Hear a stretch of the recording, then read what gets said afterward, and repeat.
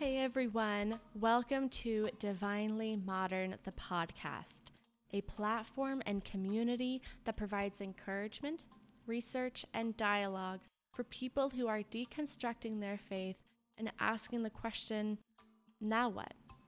Where can I go from here?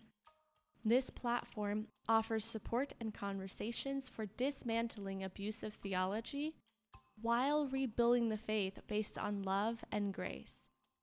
I am your host, Haley the Scientist, an atmospheric physics researcher, a deconstructing Christian, and someone who loves God and loves caring for God's creation.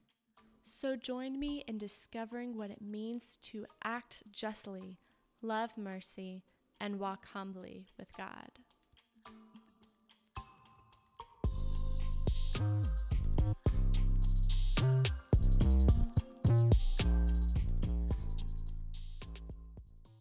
I get so many questions online about how white evangelicals think, and quite honestly, I have a lot of questions myself.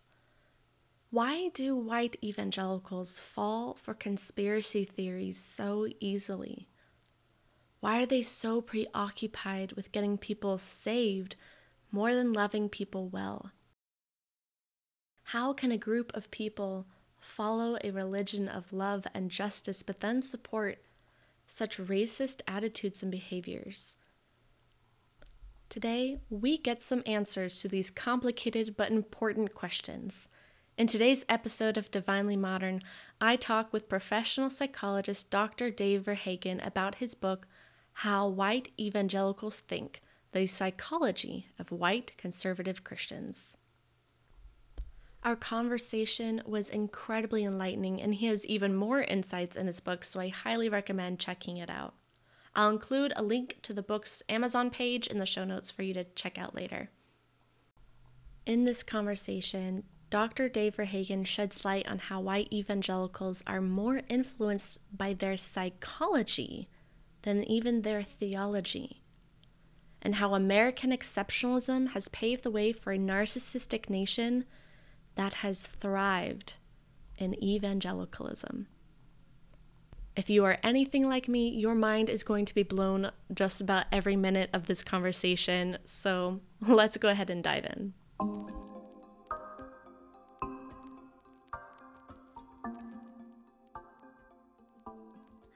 Hello, everyone. I am so excited for this podcast today. We are going to be talking about the psychology of white evangelicals.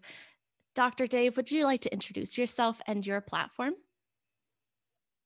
Yeah, my name is Dave Verhagen, and you're Haley the Scientist. I'm Dave the Psychologist. I am a licensed psychologist. I've been practicing for over 30 years. I'm also an author.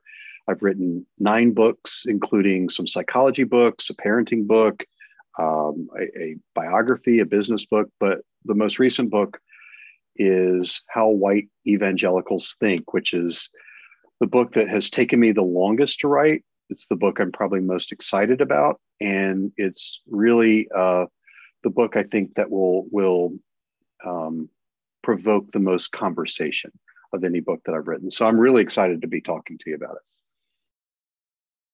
So you start out your book with a bit of a discussion about how it's difficult to define evangelicals in research. And I love how you start with that and start with the overall, the background of research, the methods, the process, etc. So how do you define who is an evangelical in research? That is a great question. And I'm really glad we're top loading that question at the beginning here, because from a research standpoint, when you're doing any measure of a group, you have to have a way of operationalizing that. So there historically have been 3 ways to think about how you would include someone as part of a group. So for evangelicals, there are 3 ways of thinking about it. The first is belief. So there are, for example, doctrinal statements or belief statements that, depending on who you read, they would say, this is what an evangelical would believe. So there's one that is called a quadrilateral. There are like 4 different statements, and that like almost all evangelicals should believe those things. Then Barna has about 9 different tests of an evangelical. You must believe this, this, this, and this. Well, the problem with that is, what if you believe 7 of the 9 things? Or what if you believe them sort of and not a lot? You know, the operationalizing belief is really difficult. So belief is a really hard way to define who's in this camp and who's not in this camp, because it depends on how many beliefs you're talking about, the degree to which someone believes those things, the consensus of agreement about that. So we have to put that one aside because it's not super reliable. The second is behavior. So first is belief, then behavior. Behavior is thought to be what are the actions or practices that someone who would consider themselves to be an evangelical might do. Well, it might be read your Bible, pray, attend church, tithe, volunteer, those kinds of things. And again, we have the exact same problem. So how many times do you have to attend church in a given month or year? What kind of church must you attend? How often do you pray? And the other part is that people lie. We know this from the research that when you ask people, like, how often do you pray? And they say, when we have other more objective measures of it, they don't add up. They don't measure accurately. So people lie about that. So belief is problematic. Behavior is problematic. And it leaves one more thing, and that is belonging. And what that means is someone opting in? Are they self-described that way? Now, obviously, that has its own problems too. But what we're really looking at in the research is someone who considers themselves to be an evangelical Christian, or someone who calls themselves something similar to that, a born-again Christian, a conservative Christian, something like that. So that's really the most reliable measure. Obviously, it's got its own problems, because what if you say, yeah, I'm an evangelical, but you believe very little about what evangelicals believe? Well, the truth is that that's actually what we're experiencing culturally, is that a lot of people might consider themselves evangelical, but they don't really line up with historic beliefs. I think there was a recent survey that came out that says something like 43% of self-described evangelicals don't really even believe in the divinity of Jesus. I mean, that's a pretty solid anchor point in terms of belief. So it is problematic, but it's the most reliable thing that we have. What we're really looking at when we're talking about evangelicals is who's considering themselves to be an evangelical. I will say I really loved reading that section in your book, because it made me think about my own deconstruction journey. Because when I thought more fundamentalist, one of the things I was so particular about was how to define a true Christian, not even just evangelical Christian. And I was obsessed with, right. Who is a true Christian, who is not. And one of the things I have grown into learning is thinking more about the belonging aspect of, if someone identifies themselves as a Christian, I'm going to respect that and say, yes, that person is a Christian, because that's how they identify. So it's really neat to see that topic also addressed in research as well. Yeah, and it's not just me. That is kind of the standard now. The people like Ryan Berge and others who look at trends in religion and religion in the public square, that's by and large the standard that we're using. That's great to see. Thank you so much for sharing about that. So how did you become interested in the psychology of white evangelicals specifically? That is the $1 million question for me. And I will say, it really ties to my own story. And you alluded to your own story. So I'm a person who grew up, I went to a Christian school from 5th to 12th grade. I got involved in campus ministry when I was in college. I did volunteer campus ministry when I was in graduate school. I got involved in a evangelical church post-college, and did everything from teach Sunday school to serve on an elder board. I had a adjunct faculty appointment with a evangelical seminary to teach counseling, things like that. So I was very immersed in this. And that, for all of my developmental years, significantly from the time I was really middle school forward, I was in this evangelical world. And then I hit a point in my adulthood, really because of what I was seeing with my clients and the things that they were struggling with. My own family, I have 4 children, all adopted children.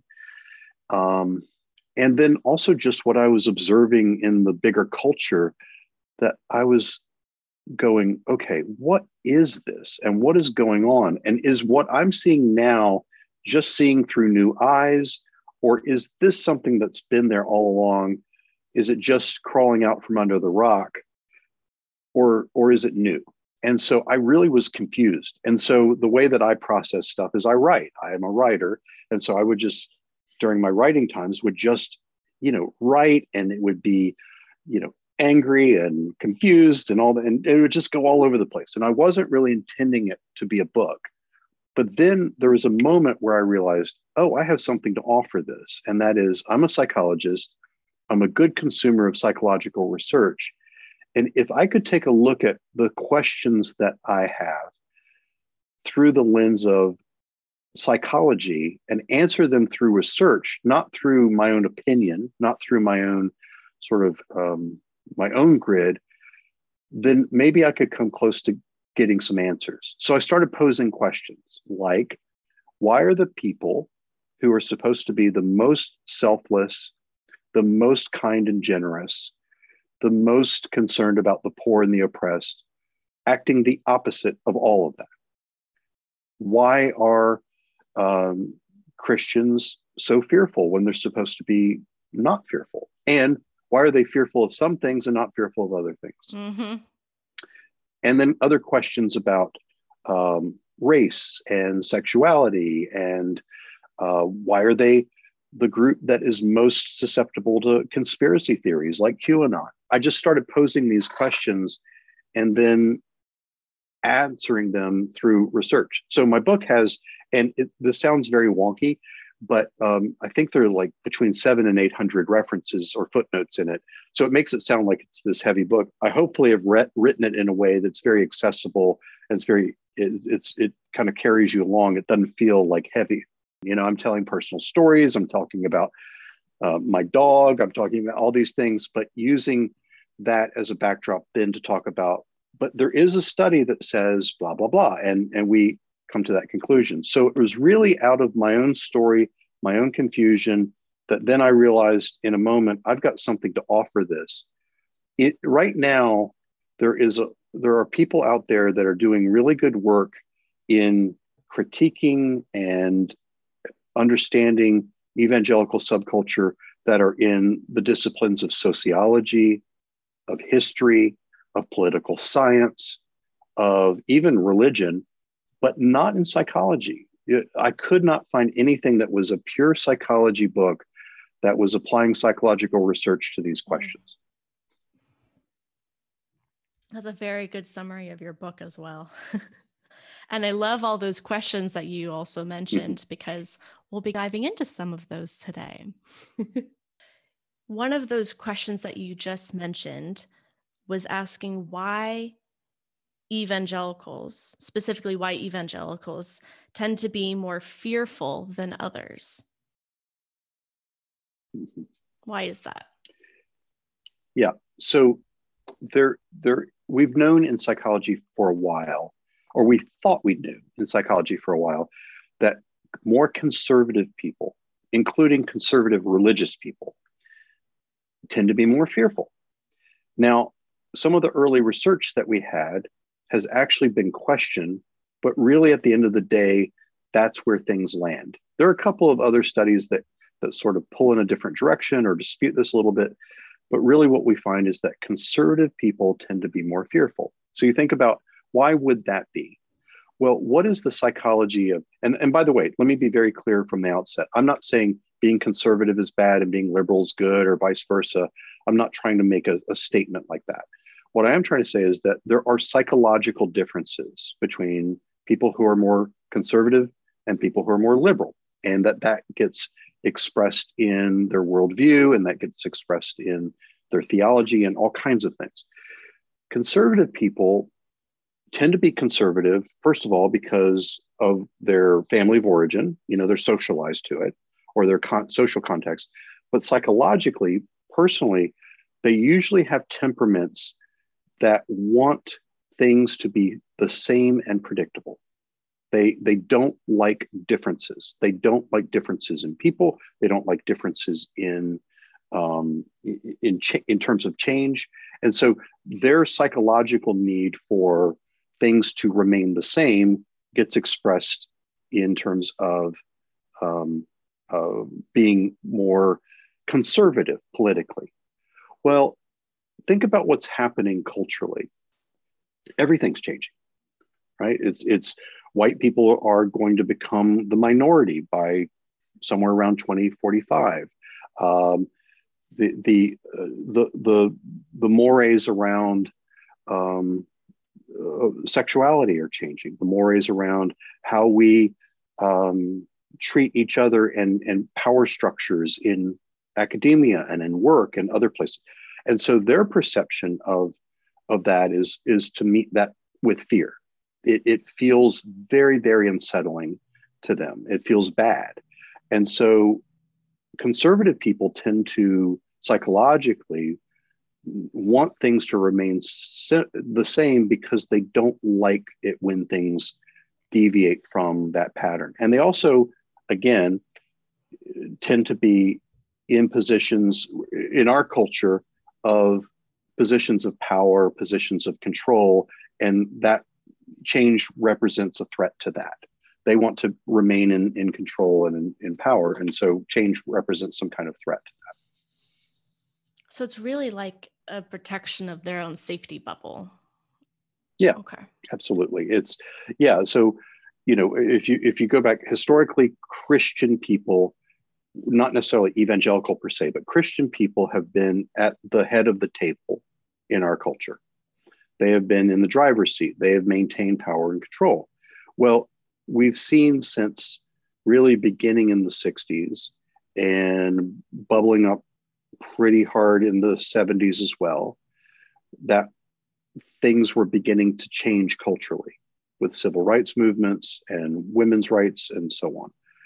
And then we saw a little bit of a shift back in the 80s. Now we've seen since the turn of the century, and particularly in the past decade, a really massive shift where they're seeing the writing on the wall that there's not a guarantee that Christians will maintain the same power base, that they will maintain the same control. It scares them, it freaks them out. And so that need for maintaining that control is coming usually out of a sense of fear, a fear of that they're going to lose control, that they're no longer going to be in the driver's seat. There's a second piece of this that we're going to talk about in more detail that is really, in my view, the even deeper piece of why they react the way that they do.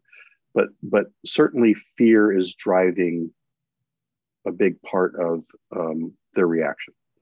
So you just mentioned the idea of Christianity being in power, particularly here in America, for context for anyone listening.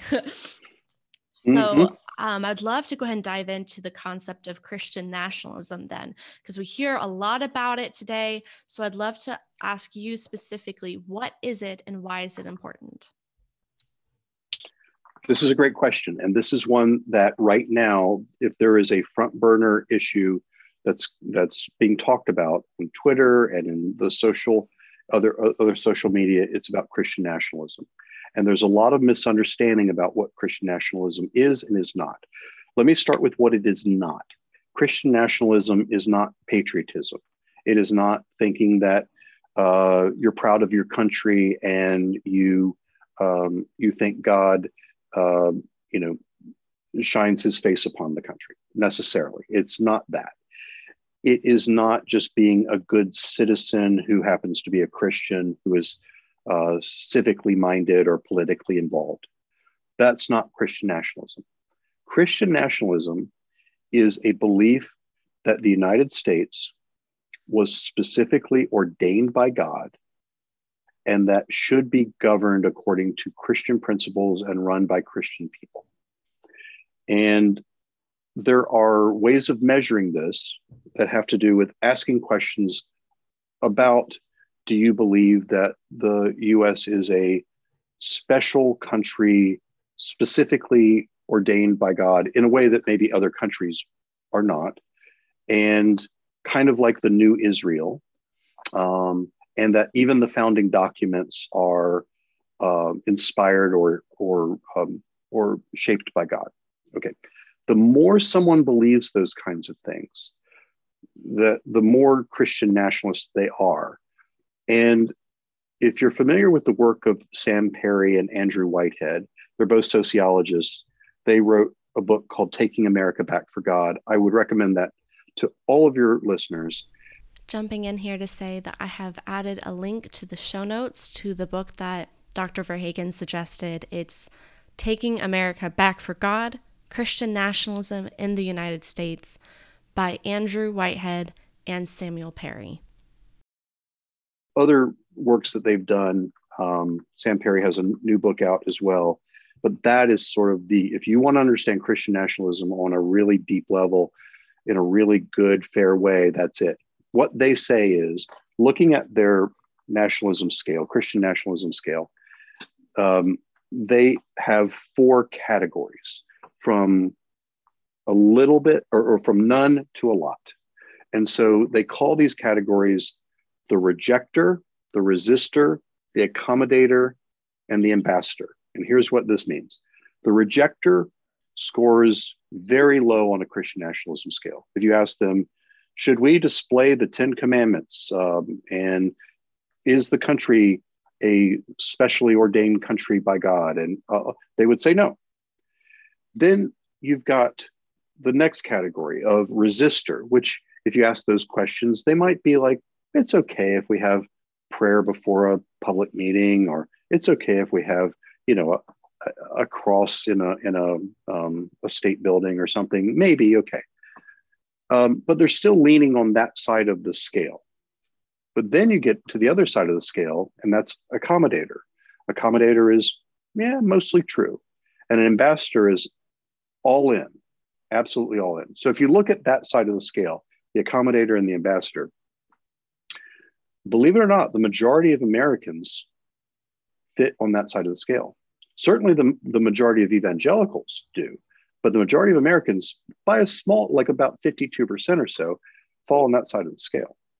And so that way of thinking about the United States is this Christian country who should be governed by Christian laws and principles, and implied or stated that Christians should be in charge of that, is not an uncommon belief. Now, the degree to which someone believes that can vary, but that's not an uncommon belief. Here's the thing, and here's why this is problematic. It's problematic for a lot of reasons, but here's a big part of why it's problematic. The more you are on that side of the scale, that let's say accommodator, and certainly the ambassador is like, I'm all about it. Those things are highly related to hostility, what we call social dominance orientation, which is there needs to be a hierarchy in society where I'm in charge and you're subordinate to me. High degrees of pessimism. The country's going to hell, and it's not getting better, and we have to do something to change it. And they tend to be incredibly, and this is going to be very counterintuitive, very anti-democratic. That was one of the big eye openers for me, is that how anti-democratic Christian nationalism is that it is not like true democracy where there's a plurality and we get to have different voices at the table. It's like, we should be at the top and we should govern and we should have the say. the more you further you get down on that Christian nationalism scale, the more anti-democratic it gets, more hostile, the more pessimistic, the more social dominance you have. Obviously, those things are highly problematic. And the more fired up someone is on that side of the scale, that is what leads us to the things like the January 6th insurrection and the other things that we're now concerned about with militias gaining momentum and people running for office who are not only denying elections, but talking about how they're going to reinstall Trump or what, all those kinds of things. Mm-hmm. Those are all kind of derived from that way of being and that way of thinking. Oh my goodness, so much to unpack. Mm-hmm. And I think a lot of us will relate to that everything is going to hell. This is not America that I recognize. The next question that I asked Dr. Verhagen, his answer blew my mind. Hold on to your seats because we're about to dive into conspiracy theories. So, one of the biggest topics that I hear from people who are deconstructing is the topic of conspiracy theories. I hear all the time people saying, how on earth can people believe these ideas, believe these things, especially evangelicals? Why is it that they're so drawn to them? I'm not a psychologist, but I finally have one on my show who can actually answer these things because I'm not in a position to answer them. So please tell us, why evangelicals get so drawn into conspiracy theories like QAnon more easily than others?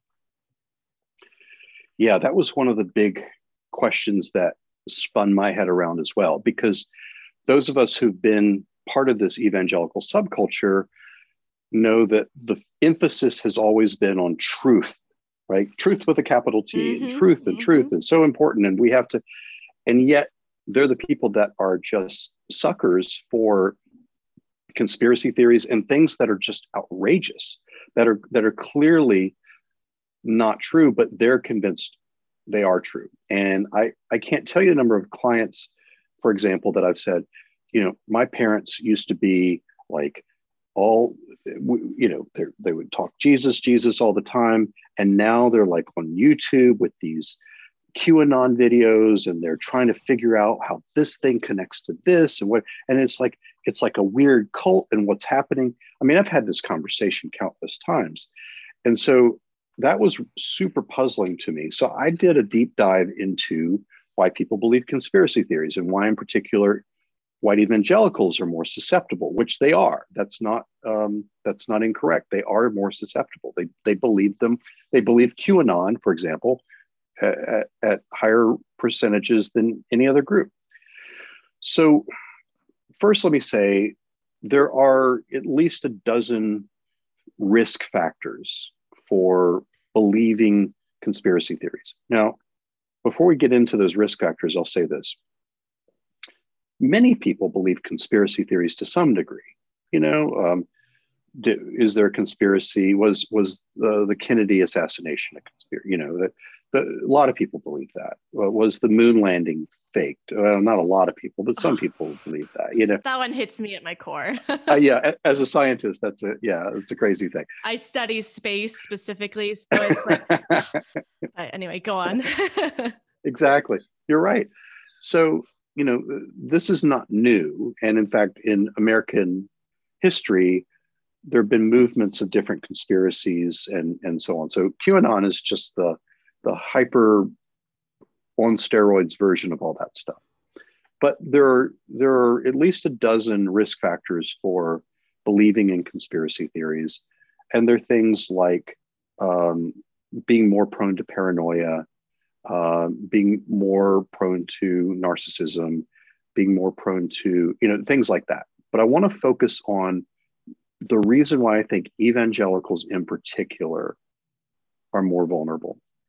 And it is because as a subculture, they are conditioned to think in a certain way that makes them more vulnerable. So there are at least three thinking errors where evangelicals score higher in that make a person more vulnerable to believing a conspiracy theory. So this is going to get slightly technical, but we'll sort of walk through. The first is that they are more prone to what we call teleological thinking. Teleological thinking means someone believes that instead of everything happens for a reason, it's everything exists for a reason. So teleological thinking would be, well, the sun exists so that we can have light and warmth. Bees exist so that we can have pollination.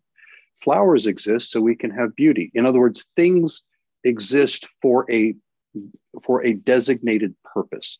And evangelicals are conditioned to think like that, right? They're conditioned to think, oh, there is this intelligent mind that made this thing happen.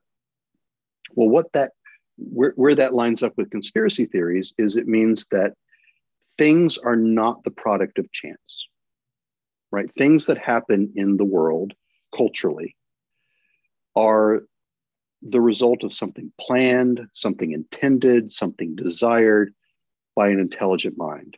And so when you're in a world where bad things are happening, or there's questions about this or that, or you have the deep state or whatever, it's all feeds this idea that there's this kind of cabal of underground leaders who are calling the shots, and Q is aware of all that, and he's going to thwart that. And these people are all conspiring together.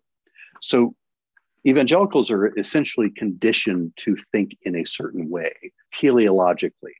The second is that they're also more vulnerable to something that's called illusory pattern perception. Illusory, like an illusion, illusory pattern perception. And that is a tendency to see patterns where patterns do not exist. So in these kinds of studies, they would show someone a Jackson Pollock painting. And for those of you who aren't familiar with Jackson Pollock, he would just splatter paint. He would just take a canvas and splatter. And people who were more prone to this thinking error would see meaning and pattern in that. Or they would have studies where people would do random coin flips, and the coin flips would be random, but then they would ask people to explain the coin flips, and they would come up with some explanation for why it was tails, tails, heads, tails, tails, heads, heads, tails. That was some kind of pattern that made sense to them. So what this means is a tendency to connect dots that really shouldn't be connected, or connect dots where none really exist. And that way of thinking leads you to conspiracy theories. Oh, this leads to this, and this is because of this, and this kind of, and so that's what QAnon and all these other conspiracy theories sort of feed on, is that these things are all connected. They're not by chance, they're all connected. If you have seen the 2018 TV show Manifest, this part of the conversation reminded me of that character, Ben, who kept going throughout the show, it's all connected, it's all connected. And that's basically what it feels like to talk to a conspiracy theorist. And the last one is called agency detection. Agency doesn't mean like an agency like a business. It means agency like I have agency. I have the will to do something, the free will to do something. And this is where motives are detected in something. So here's the study. They would show people a screen where a big triangle and a little triangle and a circle would all move randomly around on the screen. And it was all randomly generated, the movement of each of the things. The people that were high in agency detection would start to make stories out of it. Oh, the little triangle's chasing the big triangle, or the circle is the house that the little triangle wants to get into, or they would start seeing motives there where it was just random. And so you can see how these things are very similar to each other, but the idea is that people who are conditioned to think like this is that they're seeing motives where there are none. They're seeing intent where there is none. They're seeing, in the previous ones, patterns that don't exist. They're seeing connections there.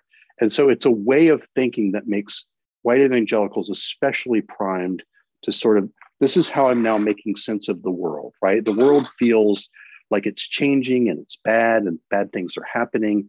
And now, oh, this is really connected to this, and this is leading to this, and this part is hidden, but this part we know is, and so it's really a psychological way of seeing the world or approaching things.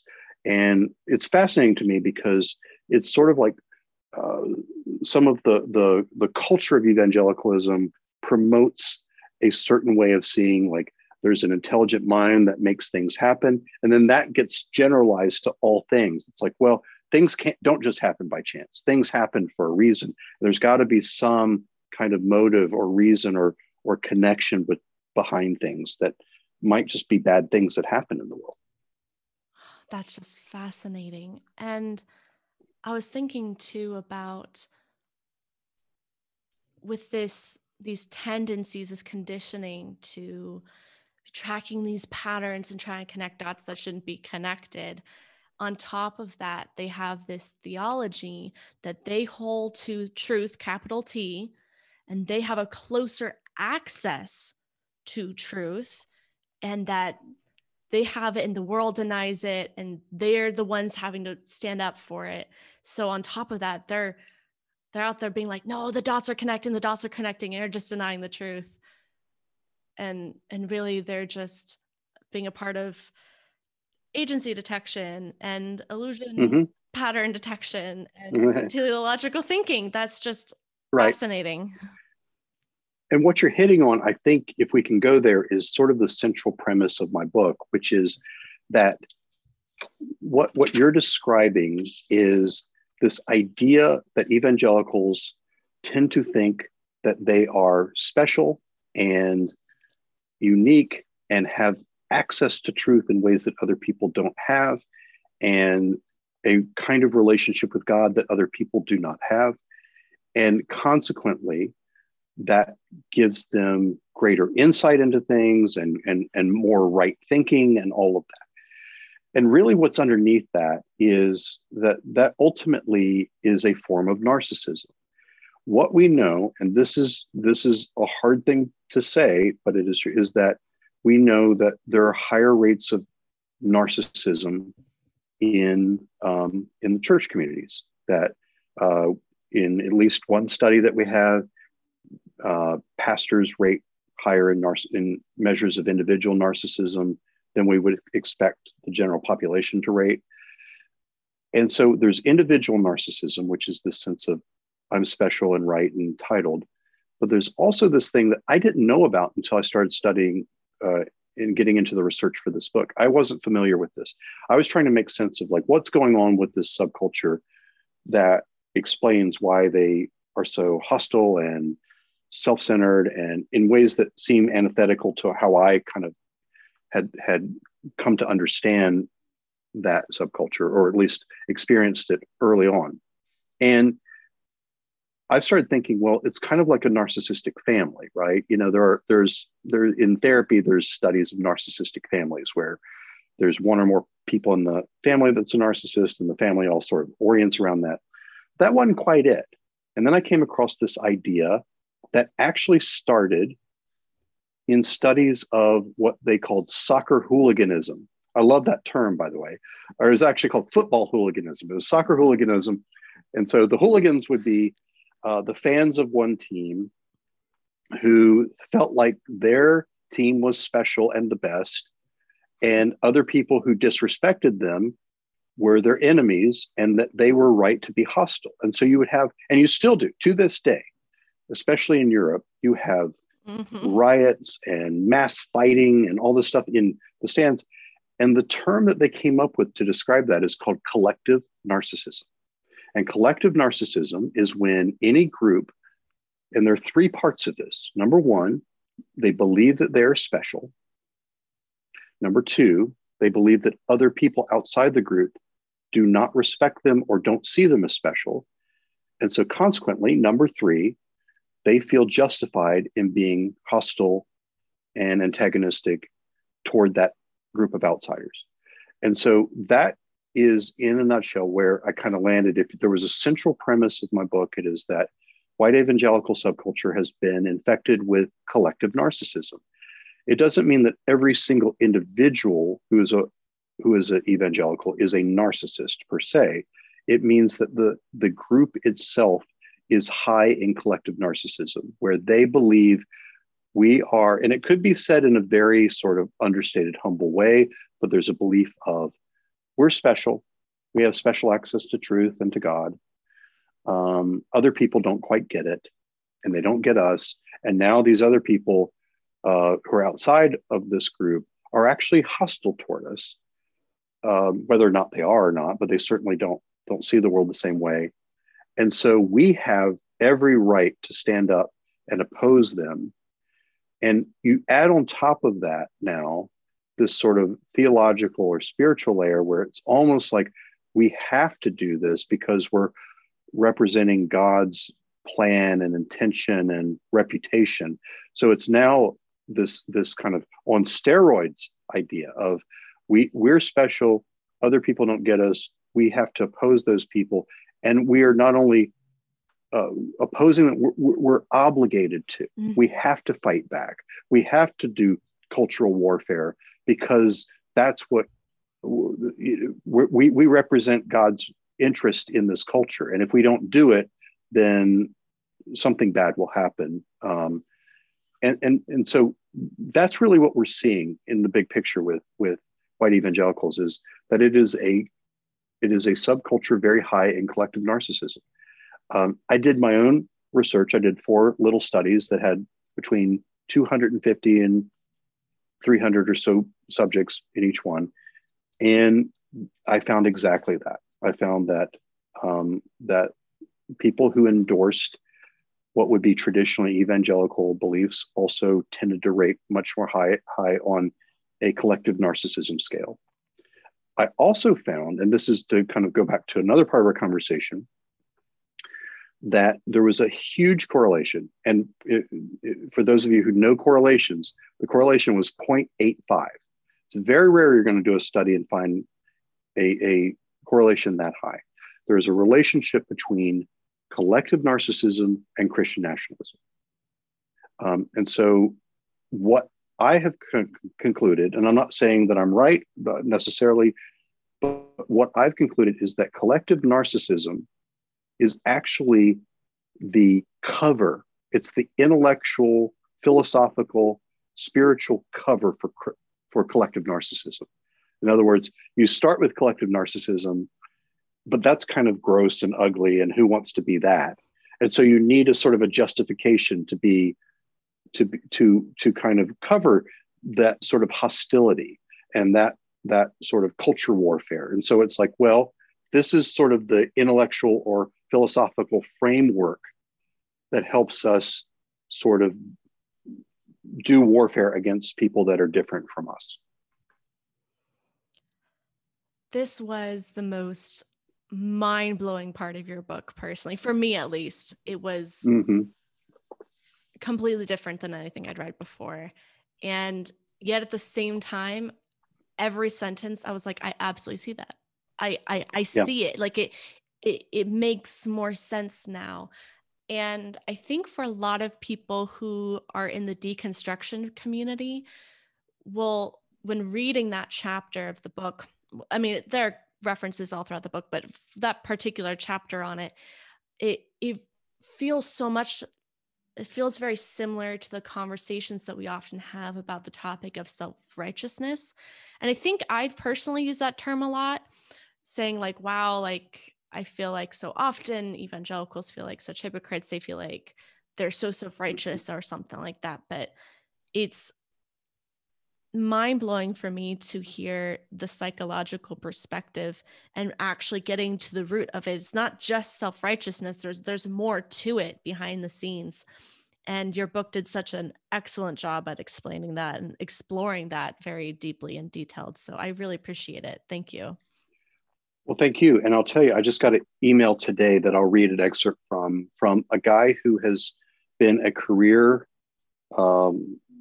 pastor, his full-time ministry in an evangelical churches.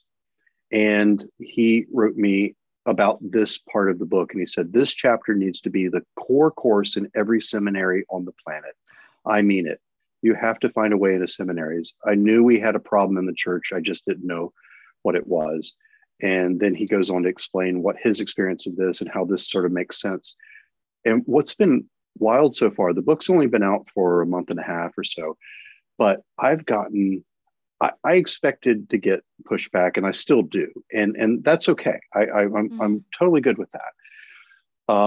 And I think, you can't expect to throw something out like this without that. Absolutely. But what has surprised me is that I have heard, and I'm going to say, I don't know the exact number, I have to look it up, but probably 6, 7 or more people that I knew from different Christian spaces like campus ministry, church ministry, that sort of thing, who in most cases were in some kind of full-time ministry themselves, that they emailed me. I had, in some cases, hadn't heard from them in 20 years or more.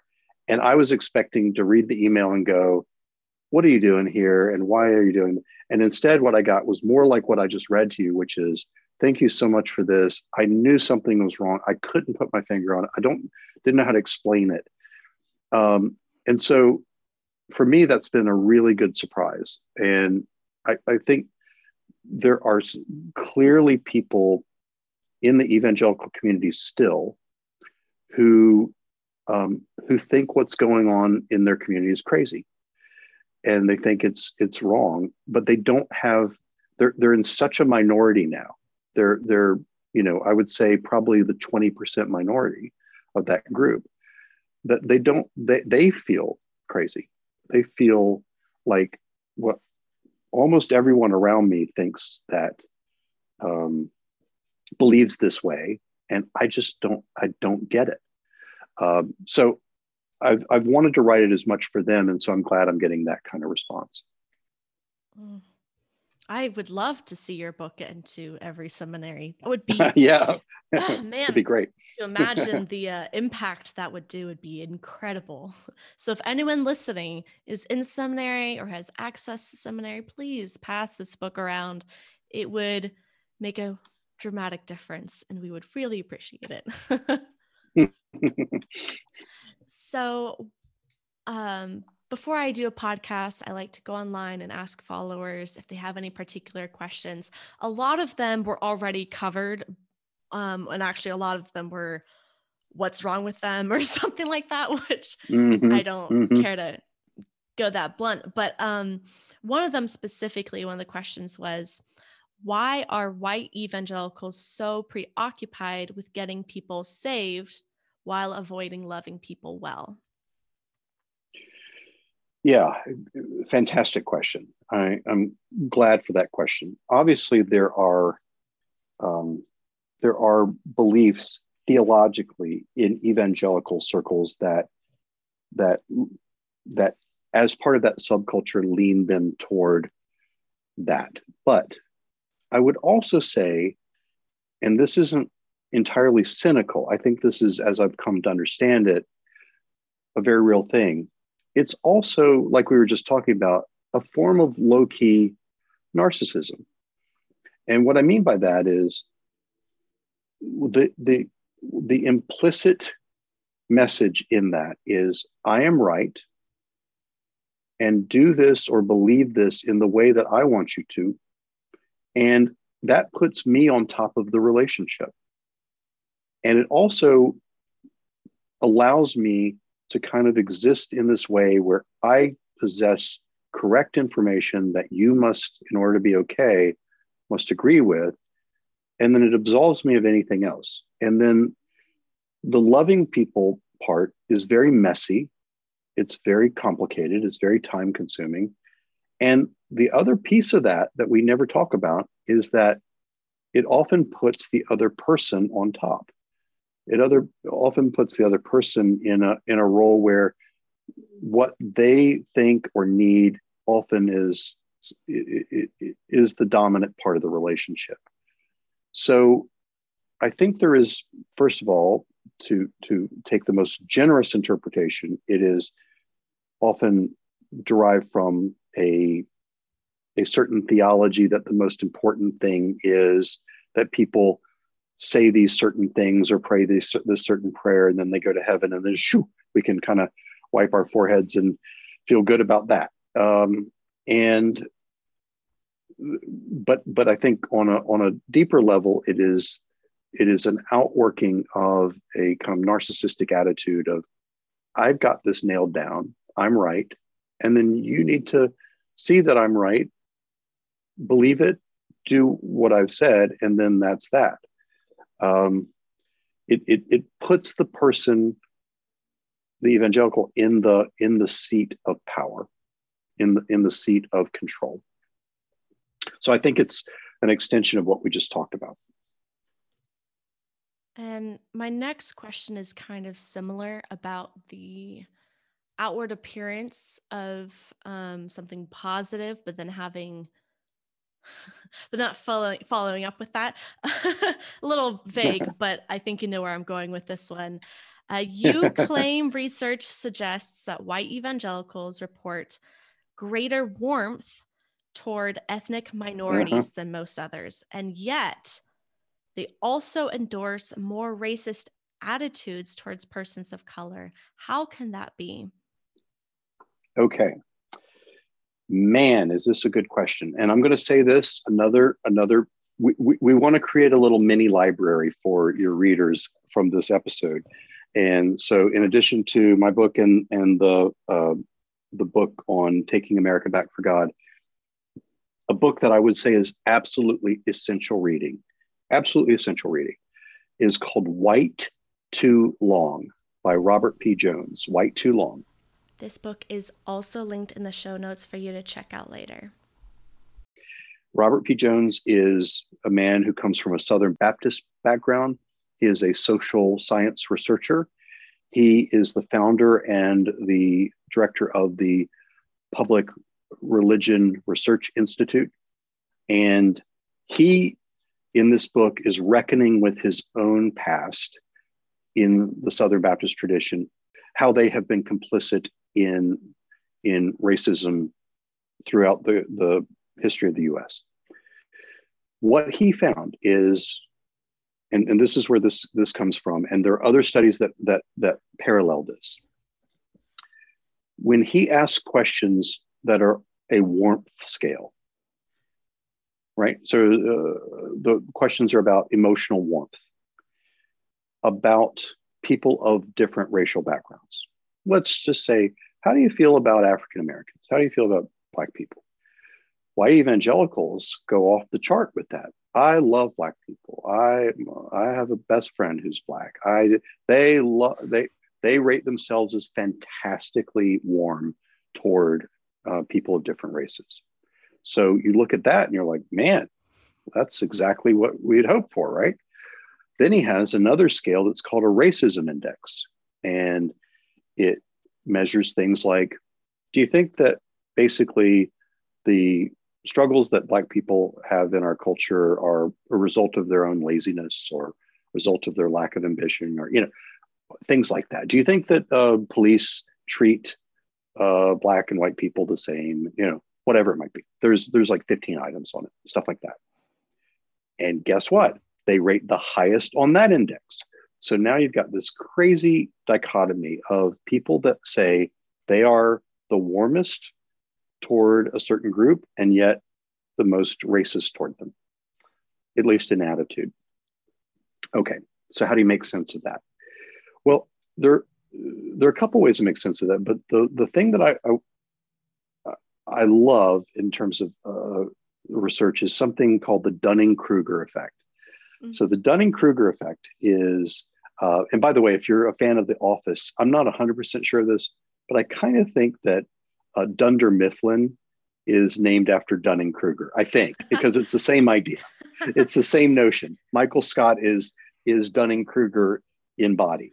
And Dunning-Kruger means that the people that tend to be bad at something rate themselves as great at it, right? So, and that applies to almost, any profession. It applies to drivers, like people who are bad drivers, rate themselves as really good drivers, and people who are, mediocre teachers rate themselves as the best teachers, and people who are, you name it.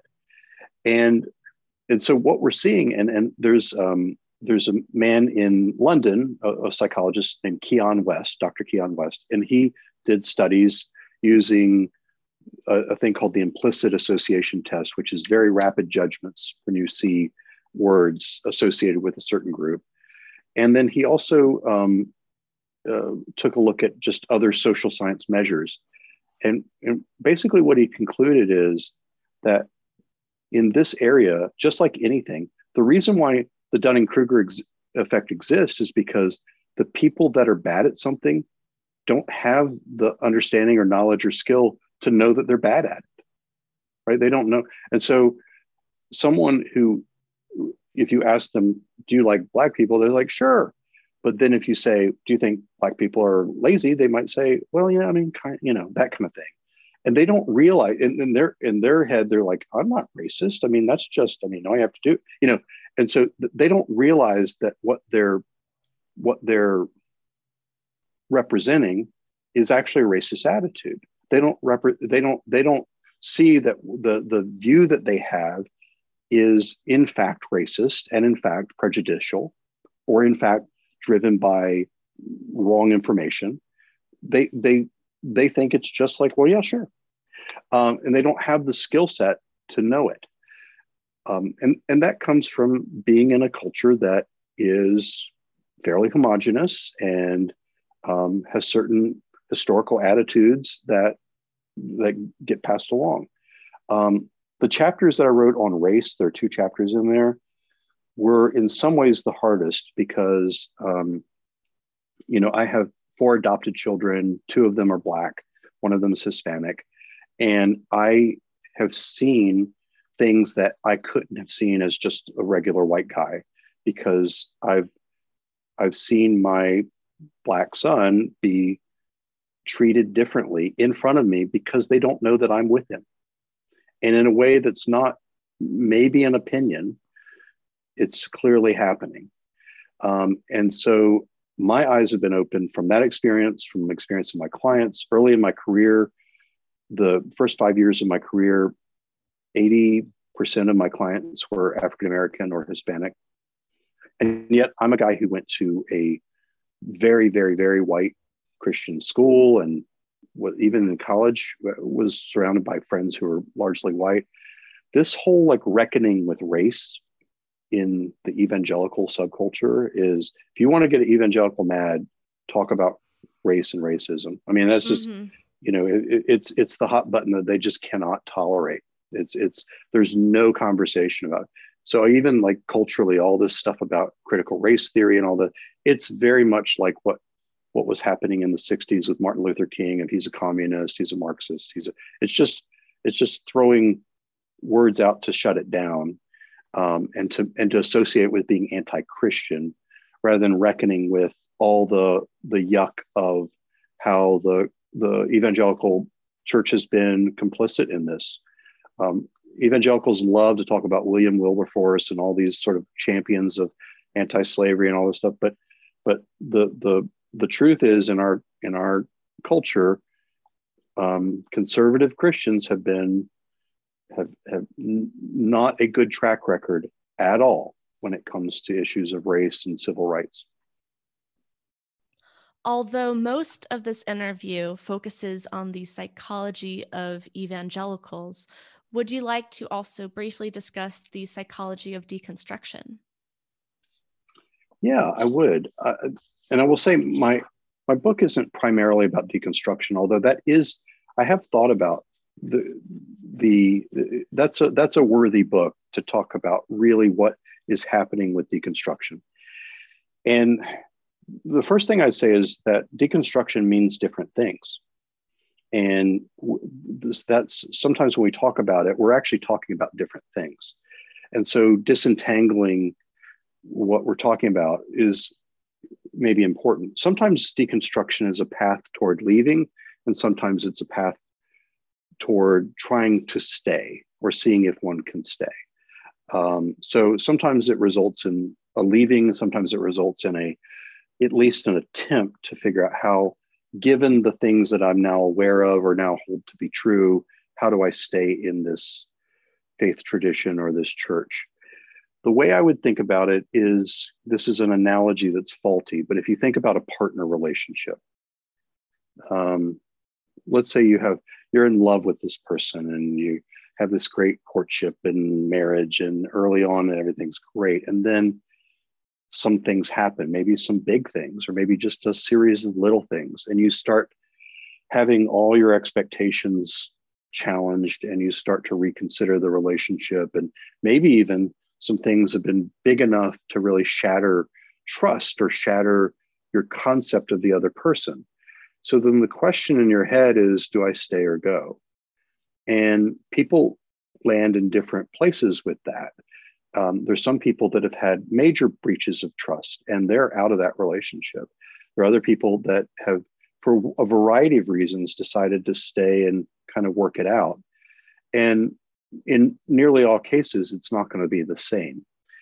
And that's how I come to see it. Is it's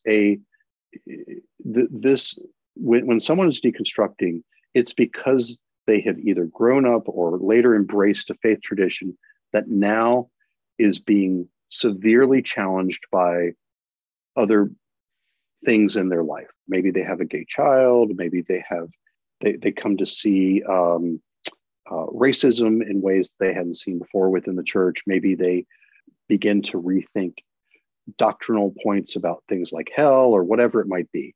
And so they come to a place where, just like in any relationship, they're having to think through, do I stay or do I go? And what does that look like?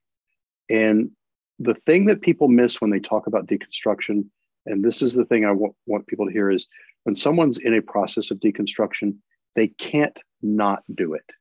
Mm-hmm. It is not something that they just sort of on a whim. It's something that's in their bones that they can't not do. And I've heard interviews where people talk about deconstruction like it's some sort of trendy, faddish thing, which that's incredibly disrespectful. Because when people are in this process of deconstructing, it's really because their faith has historically been pretty important to them, maybe even very central to them. And now they're faced with a relationship that has been dear to them that is being severely challenged, and they're having to think through, do I need to exit, and what does that look like? Or can I stay, and in what way could I stay, and where can I stay? And if I do, where's my home in this? So it's something that a person just, they have to do. And I have increasingly found it to be something that's, I think for many, many people, essential. And I much prefer someone going through a process of honest deconstruction than someone who just sort of passively goes along, or in some kind of without a with a thoughtlessness of really considering their faith. I really love it when people are taking it very seriously and hashing through it in a very honest way. Mm-hmm. It makes it more honest and makes it more theirs. That's what I felt for my deconstruction Absolutely. journey. It feels more like my actual faith. That's right. Which has been very powerful. And when you do it, it actually, you realize how much all of the people around you and maybe even yourself are governed by fear. And when you start getting to this place, you realize there's so much freedom in that you don't have to be sort of governed by this fear. There's so much freedom in being able to really challenge things that seem not right, and to decide what part stays, and not in this sort of like willy-nilly way, but in a way that's really, really sincere and a real honest attempt to kind of get to a place where there's an authentic faith. My next question in this conversation, which was also my last question, was actually inspired by a very specific line from his book. So I decided to go ahead and read this quote to you. "It is not my goal to change the minds of the 81% of evangelicals who voted for Trump. Those who see conservative politics and Christianity as unquestionably linked are unlikely to see the world through a different lens, no matter how well-reasoned or researched the counter-argument. I don't intend to change their minds, but to illuminate the psychology of most white Christians for others who want to understand, Christian or not. I found this quote quite meaningful because, for me personally, I think that there is such a delicate balance between speaking truth, speaking up for what we believe in, but also acknowledging that some differences are not going to go away. I'm sure most people listening to this will understand what I mean when I say that some conversations are simply unproductive. For some people, especially loved ones, certain conversations would only create distance in that relationship. And I think that there is a lot of wisdom in knowing when to have that conversation, when to initiate dialogue, when to speak up if there's something that is truly just wrong, compared to when we need to just respect each other's differences and acknowledge when we should not have dialogue. And that's really hard for me to do. That's really hard for me to think about because I so believe in speaking up for what I believe in. But at the same time, I have to acknowledge that some people are not persuadable. And all I will do is waste my energy and my time. And I have to respect more so myself and my own emotional boundaries than even them. I have to take care of my own capacity for dialogue. Anyway, so I decided to ask Dr. Dave Verhagen why he decided to not give himself the burden of trying to persuade people out of Christian nationalism and all the other dangers of fundamentalist Christianity. So here we go. I think that a lot of us have a tendency to want to persuade evangelicals, especially loved ones, and we want to persuade them out of all of the things we've been talking about today. But interestingly, you did not give yourself that burden. You were very explicit about that in your introduction. Why should we not try to change the minds of devout evangelicals and Trump followers, for example? Great question. So here's what I would say. I think if we learn the psychology of persuasion, what we realize is that if someone holds a belief and we come at it and we don't overcome them, it actually strengthens their belief. Because the more someone argues a point, the more they sort of reinforce what they believe. So in doing that, sometimes when we come at a family member or friend, we're actually inadvertently reinforcing that. We're making it stronger because they feel like they left the conversation with it intact, or if they felt challenged, then they just sort of disappear back into their little silo that feeds them the information that is congruent with what they already see or believe. So it doesn't work. That's the first thing. But the other is that because I don't want to strengthen someone's position necessarily, but also I do think that it is okay to make a judgment call where my choice is to choose the relationship over being right or them being right or wrong. I do want to add the disclaimer to this conversation that there are, of course, so many situations where the agree to disagree concept does not apply and is simply not possible. This goes back to that delicate balance I mentioned earlier. It's up to you to decide what are you comfortable with disagreeing on and when you need to establish some emotional boundaries. Like, I think having the relationship as as a priority. And I won't name names, but obviously you can imagine with family members, with friends, I'm still surrounded by white evangelicals. I mean, it's not something that, I mean, these are the waters that I'm swimming in. And so I don't want to have my relationships marked by, we're always going to have to debate these things or push back. I want it to be like, it's okay if you know that I come from a different position and you come from a different position.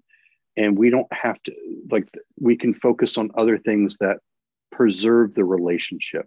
It really makes me sad that so many families have been blown up by this, and so many friendships have been blown up by this. And I think he would be okay with me saying this, but my brother and I are on very different pages with this. But I remember he came to visit me in Nashville a while ago, and we were just sitting out on the back porch, and he says, you know, I just can't imagine letting something like this, create or hurt our relationship. And I said, I feel the same way. Like, I just won't allow that. At least on my side of it, I won't allow that. And I've had to do the same thing. I get invited to a trip every year where the majority of people on the trip think very much like what we're talking about. And I don't mind that they know that I don't line up with that, but I'm not making that trip about trying to convince them that they're thinking wrong. I'm just emphasizing the relationship. And so we don't want to become fundamentalists ourselves in this, where we feel like we're right, they're wrong, and now we have to convince them otherwise. I think it's totally fine to be, to make a judgment call that the relationship comes before being right. That's something a lot of us need to hear. So thank you so much for that. So I like to give my guests the opportunity to give some encouragement to our listeners. And in your introduction, you mentioned the term spiritually homeless. After leaving fundamentalist Christianity, many people feel spiritually homeless.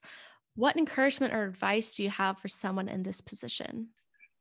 It's a good question for us to end on. And I'm going to go back to my other analogy of a relationship. And let's say that a person has had a breakup. In this case, we're talking about a breakup with a faith tradition. And what do you do with a breakup? Well, you grieve it. You get mad about it. Sometimes you blame yourself. Sometimes you blame other people. You do all those things, and those are normal, good things to be doing. And you don't judge how you're feeling. You don't judge the fact that you're grieving or that you're mad or that you're, feeling a certain way. But then hopefully what you do, if you're going to get to a good spot, is that you begin to take inventory of it. You begin to go, what have I learned? What have I gained? What mistakes have I made? What triumphs did I have?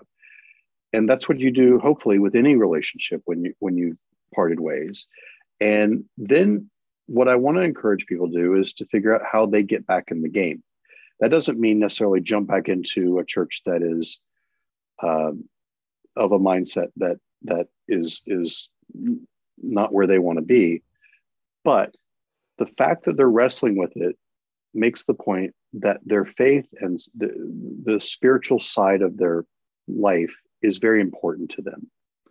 And so my hope, when I see a client who's had a breakup in a relationship with a partner, I often see the tendency to want to fold into themselves, right? Just to be like, okay, I'm not going to risk that anymore. I'm gonna take myself out of the game. I hear that very regularly. But what I try to nudge people toward is, even if you're going to get hurt, it's better to kind of be in the game than not. It's better to sort of be back in the seeking of that connection. And so the same thing I would say with the spiritually homeless person is, you're going to go through a process of being sad, mad, doubting, blaming, all that. Take inventory of that, and then figure out then, what is life-giving for you moving forward?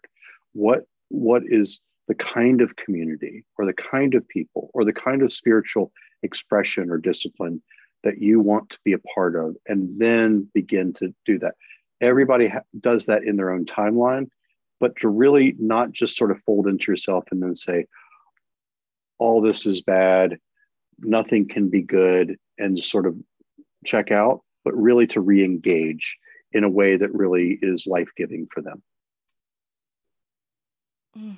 That's beautiful. Thank you so much. This has been fantastic. Well, thank you. Thank you. Great to talk to you, Haley.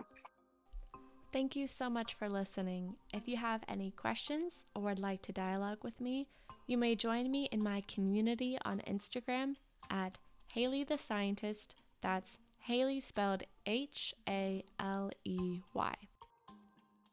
If you enjoyed this episode and would like to support me, the best way is to write a review on Apple Podcasts or whatever platform you prefer. It makes a big difference and really helps me promote the podcast. Also, I'd like to note that my platform is purposefully not monetized, meaning I am not sponsored, I am not making money off of this, and I'm not selling you anything. My work is entirely inspired by my own interest, research, and commitment to this community. Since podcast episodes do take a lot of time and work though, I tend to publish about an episode a month, so to stay up to date with my platform, Instagram is the best option. And that's it. Thank you so much for listening and have a divinely modern day.